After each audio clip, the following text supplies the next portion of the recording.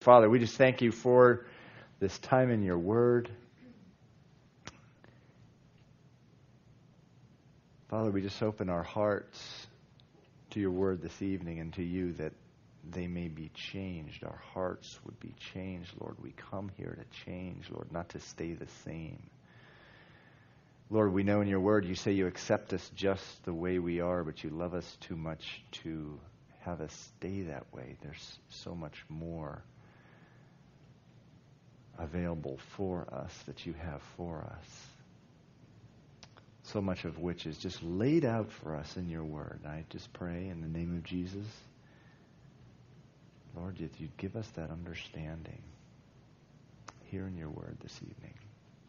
In Jesus' name, amen. Okay, Psalms. Just before the Proverbs, it has been said that the Psalms is for worship. Proverbs is for work. Psalms are for reading on your knees. Proverbs are for reading on your feet. Psalms are for talking to God. The Proverbs is God talking to man. Psalms are for reading in the closet of prayer, and the other is for reading in the office of business, a very practical book, the book of Proverbs. What is a proverb?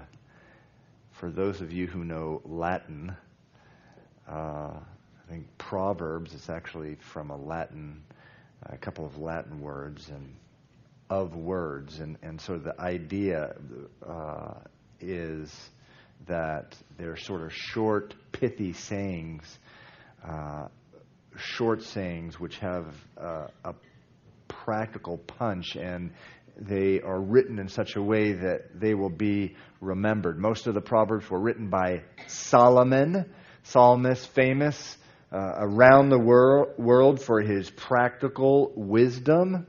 People would travel from all around the world to get his wisdom.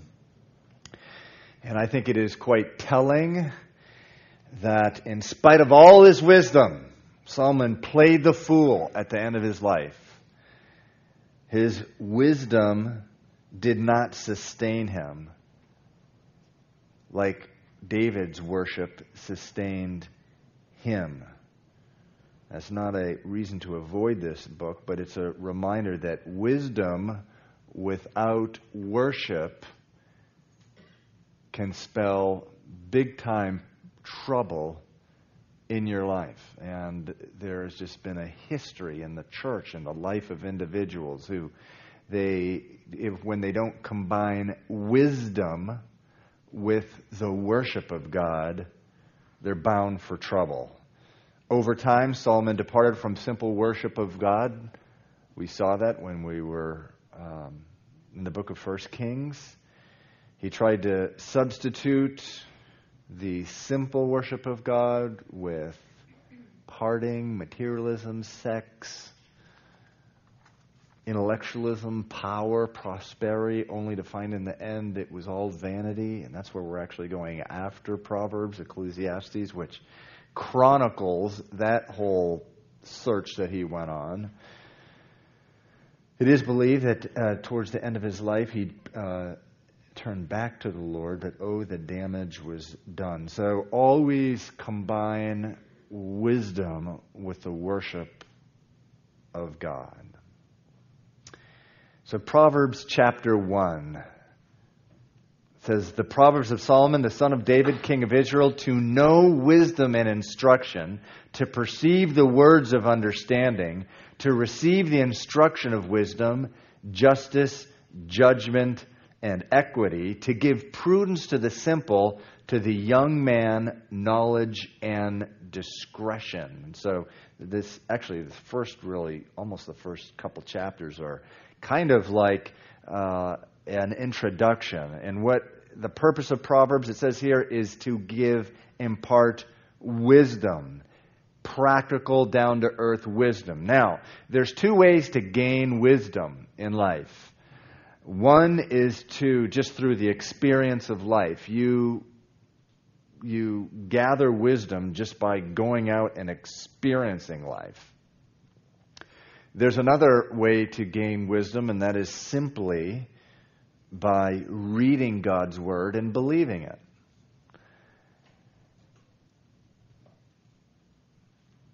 If you gather and accumulate wisdom simply by experience, you will find that a lot of the wisdom that you are gaining comes at a cost of a lot of pain in your life. Whereas if you are willing to accept God's Word right as it is, you can spare yourself so much of the pain. I think of, there's so many examples of this. I just think of the seventh commandment. Anyone know what the seventh commandment is? Thou shalt not commit adultery. And the Bible not only has that commandment, but also has so much to say about the devastating consequences of adultery. Well, you can choose to learn that there are devastating consequences associated with that particular thing, adultery, by going out and just doing it, doing the adultery thing, finding out, wow, there is some serious pain that goes along with this thing called adultery. Or you can spare yourself of all the pain and just obey God's Word.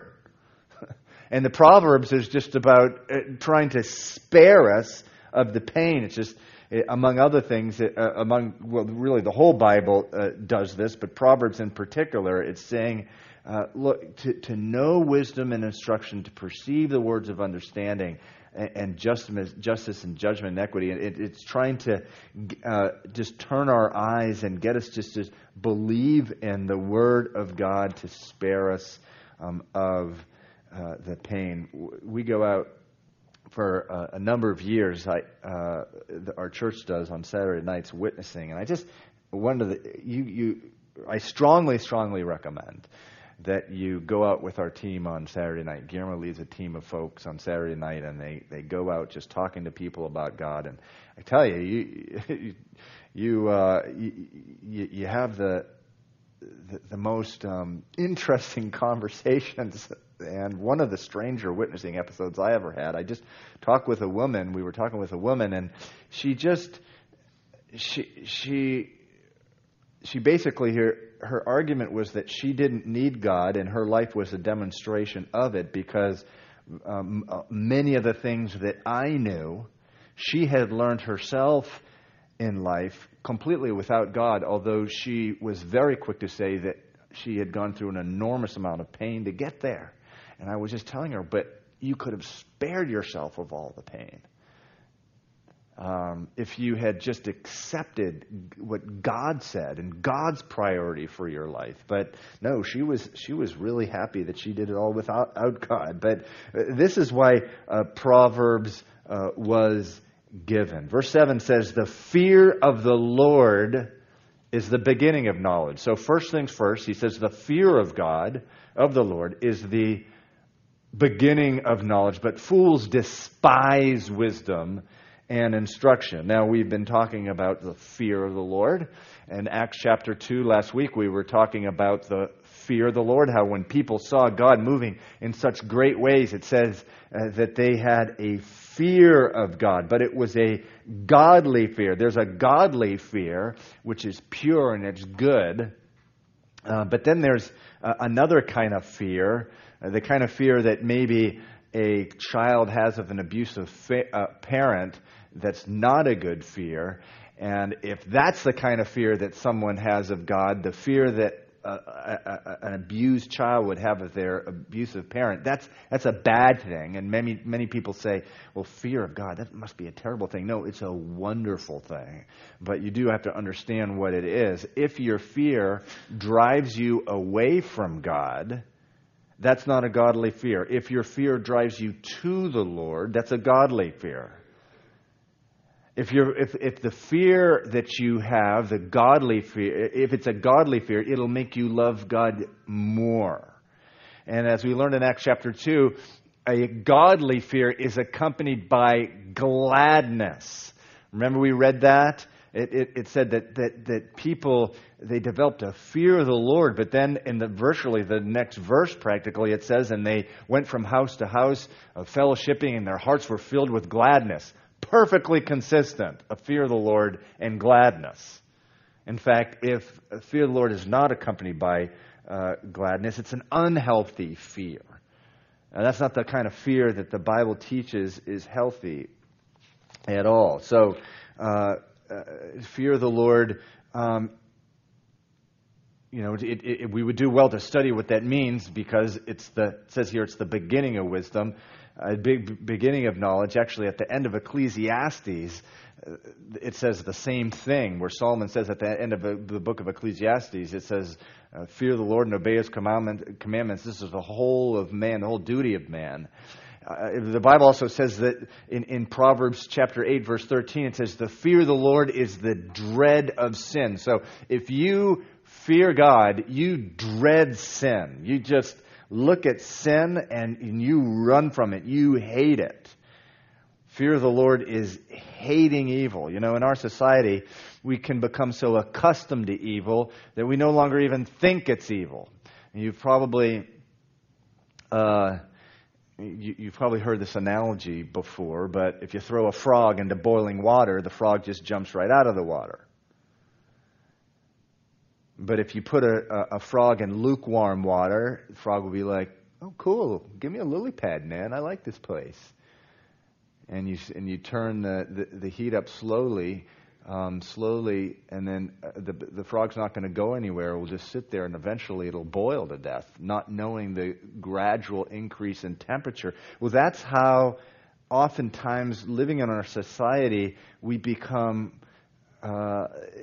desensitized to evil. And I just had a great example in our very own family. We were sitting around the breakfast table yesterday morning, Stephanie and I, and our 5 kids, ages 8, and that's Faith, our youngest is Faith, up to Sam. Sam is 17. So we're sitting around and we're kind of joking around, and we're talking about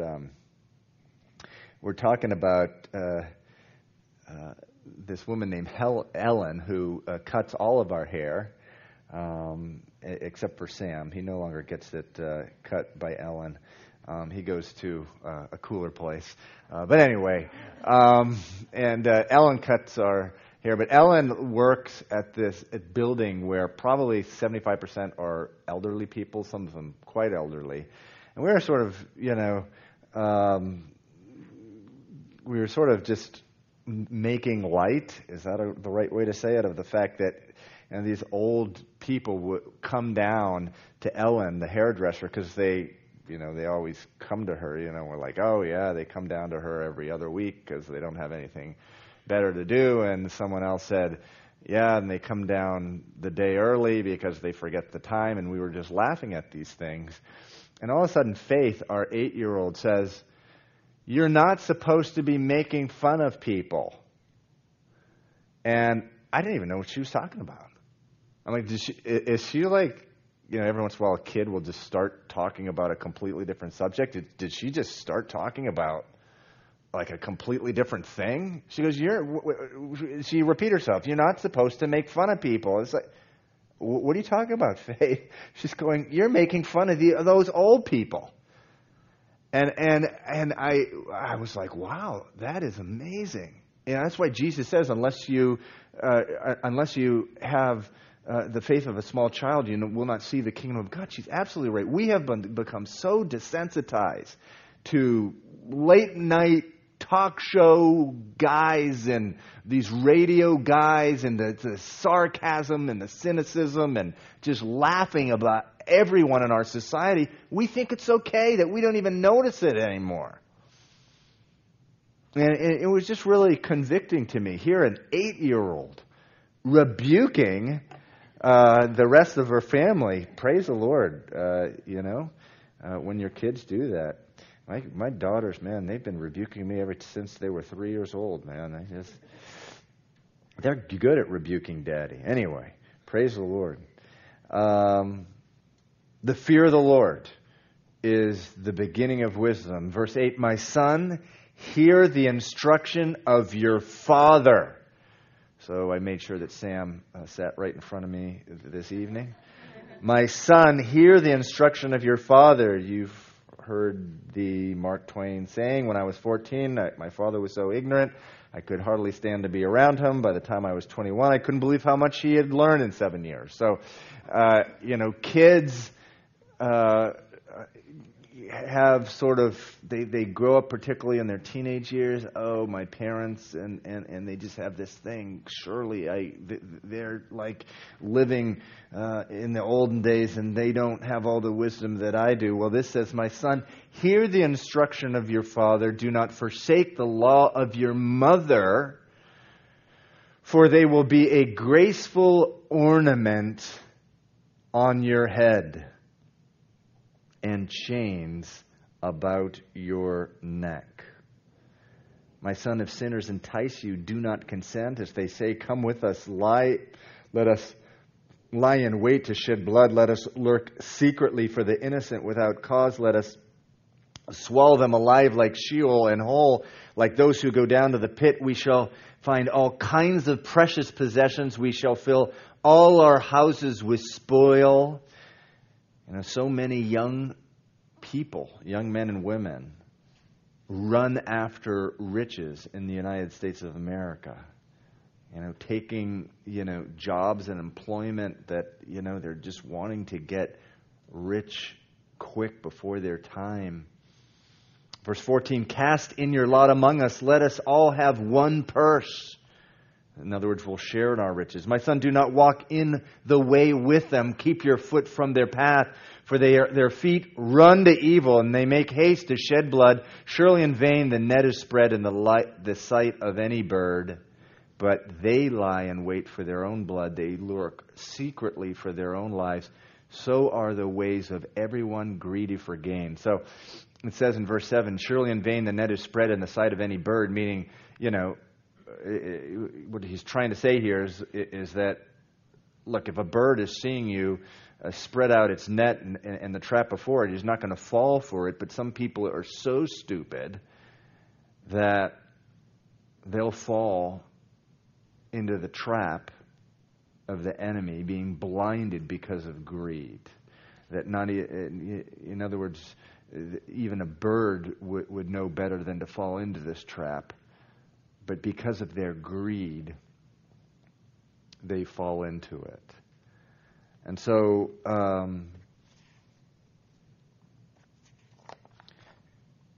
just the importance of, in your youth, not casting aside the wisdom of your mother and father, and the ways in which you were instructed.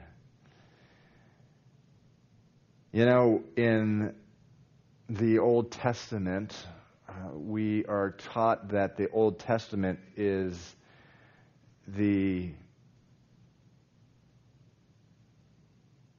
foreshadowing of Jesus Christ, and that when Jesus, after he was resurrected from the dead, he spent 40 days really teaching the disciples, going through Scripture, and showing them how the Old Testament was that he was a fulfillment of it, the law, the prophets, and the wisdom. You may say, well, how is the book of Proverbs? How is Jesus a fulfillment of the book of Proverbs? We read in the Psalms, right? So much of the Psalms were fulfilled in Christ. So many of them are messianic, specific prophecies, prophesying about Jesus. What about the book of Proverbs? Well, 1 Corinthians 1:29 says, but of God you are in Christ Jesus, who became for us wisdom from God. You want wisdom? Get to know Jesus. Colossians chapter 1 says, in Jesus are hid all the treasures of knowledge and wisdom. Wisdom is personified in Christ. Now, in these following passages that we're about to read, wisdom is referred to as a she. Nevertheless, the passages are fulfilled in Jesus Christ. It says, verse 20, wisdom calls aloud outside. She raises her voice in the open squares. She cries out in the chief concourses at the opening of the gates in the city. She speaks her words, and really, this is these verses are not only fulfilled in Christ; they're fulfilled in the Holy Spirit. The Holy Spirit draws all men, all women to Himself. Wisdom calls aloud outside. She raises her voice in the open squares, it says in verse 20. And this is what she cries, how long, you simple ones, will you love simplicity? Now, the word simple in the book of Proverbs, if you do a word study of it, it's a little different than the word simple that we think of. The word simple carries with it someone who loves immorality, in any form of immorality may take. It's someone who has left the wisdom of God for something that is moral, for something that is immoral. How long, you simple ones, will you love simplicity? For scorners delight in their scorning, and fools hate knowledge. Turn at my rebuke. Surely I will pour out my spirit on you. I will make my words known to you, because I have called you and you refused. I have stretched out my hands and no one regarded, because you disdained my counsel and would have none of my rebuke. I also will laugh at your calamity. I will mock when your terror comes. When your terror comes like a storm and your destruction comes like a whirlwind. When distress and anguish come upon you. It is believed that people who are in hell will have a recognition and awareness of all the times that God, the things that were said to them about the Lord, drawing them to the Lord, the rebukes that they had during their life of their lifestyle and their unbelief, and just the many, many, many times that they were, that the Lord was drawing them to Him, of which they rejected. And that's what this is talking about. When your terror comes upon you like a storm, verse 27, your destruction like a whirlwind. It says in verse 26, I will laugh at your calamity. I will mock when your terror comes. And, again, that's speaking sort of in proverbial language. It's not that here that God is taking delight. The Bible says that God, He hates the death even of the wicked. But it's speaking here in proverbial language that when their terror comes, that they will know. They will realize what they have rejected. Verse 28, then they will call on me, but I will not answer. They will seek me diligently, but they will not find me, because they hated knowledge, verse 29, and they did not choose the fear of the Lord. And that in the story of Lazarus and the rich man, once he realizes, the rich man, that he was in hell, he was like, oh, please let me come to where you are. He was looking at Abraham and Lazarus.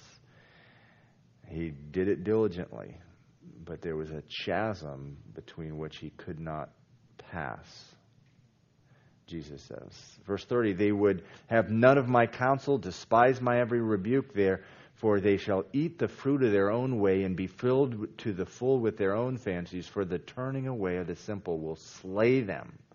The complacency of fools will destroy them, but whoever listens to me will dwell safely and will be secure without fear of evil. We actually haven't really we actually haven't read a proverb yet. You don't get a proverb, I don't think, until chapter 3. This is all just an introduction of the importance of wisdom. Chapter 2 says, "My son, if you receive my words and treasure my commands within you, so that you incline your ear to wisdom and apply your heart to understanding. Yes, if you cry out for discernment and lift up your voice for understanding, if you seek her as silver and search for her as for hidden treasures, then you will understand the fear of the Lord and find the knowledge of God." And so, sometimes people say, well, the Bible, it seems like such a drag. Well, it's been said, moisten it with a sweat of your brow. Are you being like a miner? Here, the allusion here is to a miner. Verse 4, "Seek her as silver, search for her as hidden treasure." Do you really have your pickaxe out? Are you hammering away at it and really seeking the Word of God? Are you hungering for it? I mean, this may seem a little corny, but there's this parable of a man who went to a wise man and said, "Well, where do I find wisdom?" And the wise man said, "Follow me."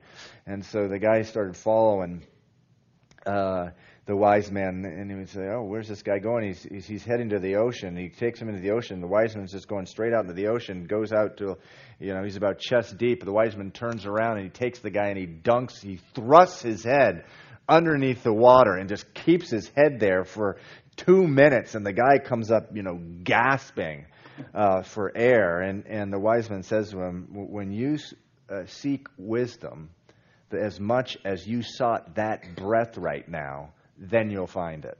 And it may seem a little corny, but it really is the case. You need to diligently seek the Lord. You need to, you need to treat this Bible here like a diamond mine in South Africa, and we're just famous for diamonds. And just go in and just really get into it and search. And it says you will find. You'll find the treasures there. Verse 7 says, "He stores up sound wisdom for the upright." So for those who seek the Lord, God is storing up sound wisdom for them.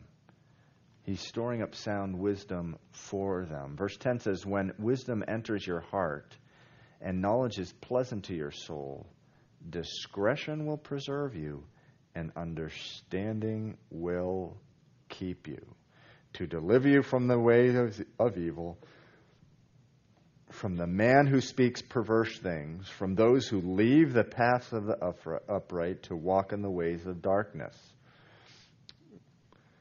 Verse 15, "Whose ways are crooked." Again, wisdom will protect you from these people. People who, verse 15 says, "whose ways are crooked, and who are devious in their path, to deliver you from the immoral woman, from the seductress who flatters with her words, who forsakes the companion of her youth and forgets the covenant of her God. For her house leads down to death, and her paths to the dead." Now there's something, it says here in verse 16, it talks about the seductress who flatters with her words. Men just have this ego thing where they are suckers for flattery. "Oh, you look so strong. Will you open this bottle of olives for me?" This type of deal. But what this is saying is that as you store up godly wisdom, it will protect you from this. You will see the flattery for what it is, and you will also see and know where it's going to take you. It says her house, verse 18, leads down to death, and her path to the dead. None who go to her return, nor do they regain the paths of life. I have seen this exact same thing happen. Men lured away from the from the wife of their youth, and they're lured away by flattering words. And I've seen it with my very eyes. Just lives just completely destroyed. As someone close to me, just over a period of time, just wound up in and out of mental facilities because he followed an immoral, flattering woman. And you know, there is something here, there's something that cannot be regained once you do that. It says in verse 19, none who go to her return, nor do they regain the passive life. There's something that's forever lost. Now, of course, there's grace. Of course there is. There's grace in Christ. We talked a lot about that this morning. About, in spite of whatever failure that we have, there is grace there. But there's something lost that can never be recaptured. And you can either believe the Word of God and spare yourself of that consequence, or you can go out and experience it for yourself and the pain that comes along with it. But also the consequences that comes along with it, one of which is that you've lost something that you'll never get back. Verse 20, so you may walk in the ways of goodness, keep to the paths of the righteousness, for the upright will dwell in the land, and the blameless will remain in it. But the wicked will be cut off from the earth, and the unfaithful will be uprooted from it. Now, as we read the book of Proverbs, you will have verses like verses 21 and 22 where it says that the blameless will remain in the land and the wicked will be cut off from the earth. And, you know, that's a general principle, sometimes of which we see do not happen in the world, right? But they are here really as principles for us to follow, principles that really, in that, you know, over time, that they are fulfilled, but, you know, obviously you can't take verses 21 and 22 and you know, you look around, it's just what's happened in the last 10, 20 years, and there are certain times where the wicked seem to thrive and the upright are cut off. I think of just some of the persecution that I've been reading about in Pakistan, where, you know, churches are getting blown up and burned and things like that. But we can still take heart as we read these, knowing that God will be faithful to this word, and over time we will reap, or in some cases our children will reap. In some cases, those who we've sown righteousness into will reap what has been sown. Chapter 3 says, my son, do not forget my law, but let your heart keep my commands. For length of days and long life and peace they will add to you. And again, another example here. Sometimes the really godly, righteous young men and women will die in their 20s. That doesn't annul the truth of this. This is just a principle. This is what God intends for us. He wants to prosper us. Now, sometimes some of us have the great benefit of being taken in our youth, and to be absent from the body is to be present with the Lord. But this is a general principle that God preserves His people. It says, for length of days and long life and peace they will add to you. I challenge you to look at the last 200 years of history and test this against it. You go down into to places where the Lord, you go to places where the Lord has never been preached and declared, and the Word of God does not thrive, and you will see an average lifespan that's dramatically less than those areas where the Word of God has thrived. It's just a fact. So the Word of God is tested in that way. Verse 3, this is a wonderful verse. Let not mercy and truth forsake you. Bind them around your neck. Write them on the tablet of your heart. Bind them around your neck. Write them on the tablet of your heart. And so find favor and high esteem in the sight of God and man. So if you want to find favor in the eyes of God and man, keep mercy and truth and combine them in your heart. Some people are excellent in truth, but they have no mercy. They're so right about their doctrine, they're dead right. There's no mercy in their life. They don't know mercy. Other people excel in mercy, but they don't care about truth. Slope agape is what they have. And both lead to so much trouble, when people who just have the truth but no mercy, to people who just have the mercy but no truth. Both situations winds up to be just a complete mess. The Bible says those things need to be combined. And again, who is all this a fulfillment of? Jesus Christ. Those things met perfectly in the life of Christ.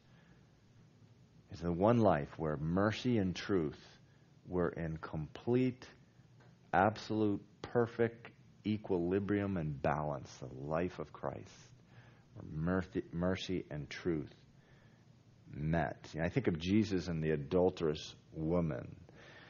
How many times have I seen one of these TV preachers who were confronted in sin, some adulterous sin, and they're riding out of their car, their house in their Rolls Royce or whatever, and they're stopped by the media, and they say something like, "Well, he who's never sinned, let him cast the first stone," they say. But they're forgetting something, right, about that story. They're forgetting something. What's the last thing he said to the woman? Go and sin no more. That's an example of combining mercy and truth. It was just a wonderful, powerful example of combining the truth. Verse 5 and 6, some of the most well-known verses in the Bible. A lot of people will tell you this is their favorite verse. And let me tell you, these are great favorite verses if they happen to be yours. Trust in the Lord with all your heart and lean not on your own understanding. In all your ways acknowledge Him, and He shall direct your path. Trust in the Lord with all your heart and lean not on your own understanding. So, Steve, you're supposed to go to the other side of the valley, and Goliath is waiting for you there, and you're going to take a little stone or something, and you're going to throw it at this 8-foot giant, and you're going to bring him down. Well, that makes no sense, Lord. That goes completely contrary to my understanding, Lord. How could you ever ask me to do such a thing? And so often, when what God calls you to do will run completely contrary to your own understanding. When the Lord called Steffi and me up here to Boston from Miami, I was born here, moved away, and went to a bunch of places. I was in Miami. It just, to start a church, how am I supposed to go up to Boston and begin a church? I don't know anyone out there. I had no contacts at all. I had some, those kind of cousins and uncles who you really don't know. You grow up not knowing. I had a few of those down on the Cape. Of course, the Cape and Boston are like completely different worlds. But coming into the city and not knowing anyone up here, and the particular job, the particular career that I was in, I can say that now, past tense, because I just had my last day at my part-time job last week in this particular career. But it's very, very difficult to change states because you're licensed in one state. Very difficult to move to a different part of the country. And I remember going to a recruiter, and the recruiter literally told me, he said he wouldn't even try. He suggested to me, I wouldn't even try this. I wouldn't even try going up there.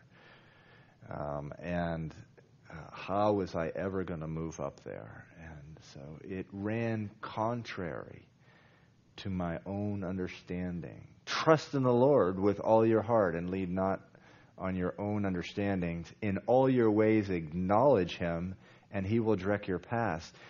So what happened to me is, even as I in every way just acknowledged Him in my life. I had given Him my marriage. I had given Him my job. I'd given Him the first fruits of everything that I had. We were just walking full on with the Lord. When you do that in your life, God will direct you. He will direct your path. And oftentimes He will direct you in a way that runs contrary to your own understanding. Doesn't matter. He's directed you. Trust in Him with all your heart. I think of Serge, who's going to actually, Pastor Serge in Haiti, who we love and know so well, is going to be teaching here from the pulpit next Sunday morning. His story when he went at the very height of the kidnappings in Haiti, and he had no money, none. He had no commitment of money when he made the decision to go down there. That flies in the face of understanding, certainly of his at the time. But he had been called to do it. He had been called to do it. His family and friends were saying, no, it's not a good time. It's too dangerous. Same thing that Stephanie and I were told by our family members. Don't move into the city. You can't do that to your kids. It's dangerous, this type of thing. Public schools, Boston Public Schools, this type of thing. Trust in the Lord with all your heart. Lean not on your own understanding. To be sure, God is going to call you to do a lot of things in your life that run contrary to human understanding or your understanding. Why? Because that's where He gets the glory, where you cannot explain, you can't give a man-made explanation to what is done. So on a regular basis, God calls His people to do things that are contrary to understanding. Why? Because God wants to be glorified. When His name is glorified, this world and our life is so much better off. And you say, well, is God on an ego trip or something? No, not at all. It's just that when He is glorified, everyone is so much better off when His name is glorified. And that's why He calls us to do things that can only be explained with His hand. We need to give God room to work in our life, and He will certainly take advantage of that. So wonderful verses. Everyone should have these memorized. Verse 7, do not be wise in your own eyes. Fear the Lord. Depart from evil. It will be health to your flesh and strength to your bones. Sometime I'm going to get one of the doctors in the church, or I suppose we don't need one of the doctors in the church, or some doctor to come in here and give us a study on the truth of this. When you follow the word of the Lord, it's a healthy thing, and that is just a medical fact. It's just a medical fact. The studies out there on the health effects of homosexuality. I know this is like, you must be supposed to talk about these things. Actually, I am. The Bible says I'm supposed to. Are devastating. On the homosexuality and its effects on the health of those who participate in it. Devastating. The effects of a promiscuous lifestyle on any man or woman. Devastating. And this can be true just through anything, any instruction in the Word of God. It's healthy to live by the word of the Lord. Verse 9, honor the Lord with your possession and with the first fruits of all your increase. You say, am I supposed to tithe before or after taxes? This makes very clear. It's before. How could it be any clearer? Honor the Lord with the first fruits of all your increase. So if you're setting aside a certain amount of money, let it be your first fruits, not your after fruits. It doesn't say after fruits. It says first fruits. So your barns will be filled with plenty, and your vats will overflow with new wine. My son, do not despise the chastening of the Lord, nor detest his correction. Now, where's this quoted? All right, very good. So I would have been a little concerned having just finished Hebrews, and no one would have known that. Even though when we were in this verse, that was over a year ago, but in Hebrews, my son, do not... No, actually, no, that's not true, because this is in chapter 12, so it was like 3 or 4 months ago. My son, do not despise the chastening of the Lord, nor detest his correction. For whom the Lord loves, he corrects, just as a father the son in whom he delights. So, if you are carrying on a life that is contrary to the Word of God, if you're carrying on such a life, and it's like, wow, nothing ever really happens to me. I can just carry on this life, and I seem to be getting away with it. At that point, you need to ask yourself, am I even a child of God? Because the Bible does say that the Lord chastens those who are his children.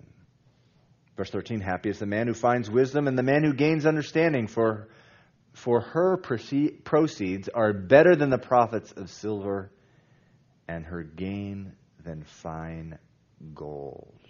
She is more precious than rubies, and all the things you may desire cannot compare with her. Now remember, this is written by a guy who had more rubies than anyone could ever dream of having, more gold of anyone could ever dream of having. Remember, in the time of Solomon, what does it say? It says silver was like garbage. Like people didn't even care about silver. Well, silver, keep it. I don't even want it. That's what it was like in the reign of Solomon. There was just so much wealth. But he's saying, look, godly wisdom is so much more desirable than any of that stuff. Verse 16, length of days is in her right hand. We've already talked about that. That's just a medical fact. In her left hand, riches and honor. So there is a prospering, even as you seek and live by godly wisdom, there's a prospering in that. Verse 17, her ways are ways of pleasantness, and all her paths are peace. She is a tree of life to those who take hold of her, and happy are all who retain her. Verse 19, the Lord by wisdom founded the earth. By understanding, he established the heavens. By his knowledge, the depths were broken up, and clouds drop down the dew. And so just an exhortation. Really, this is almost a 3-chapter introduction just on the importance of what he is about to read, or what he or she is going to read in the chapters after that. Verse 21, my son, let them not depart from your eyes. Keep sound wisdom and discretion, so they will be life to your soul and grace to your neck. Then you will walk safely in your way, and your foot will not stumble. When you lie down, you will not be afraid. Yes, you will lie down, and your sleep will be sweet. I read that 10 to 20% of Americans take sleeping pills, which is, by the way, there's studies out there that that seem to establish that regular use of sleeping pills doesn't even work. It does not improve your performance next day. At least that's what some of the studies are saying. But nevertheless,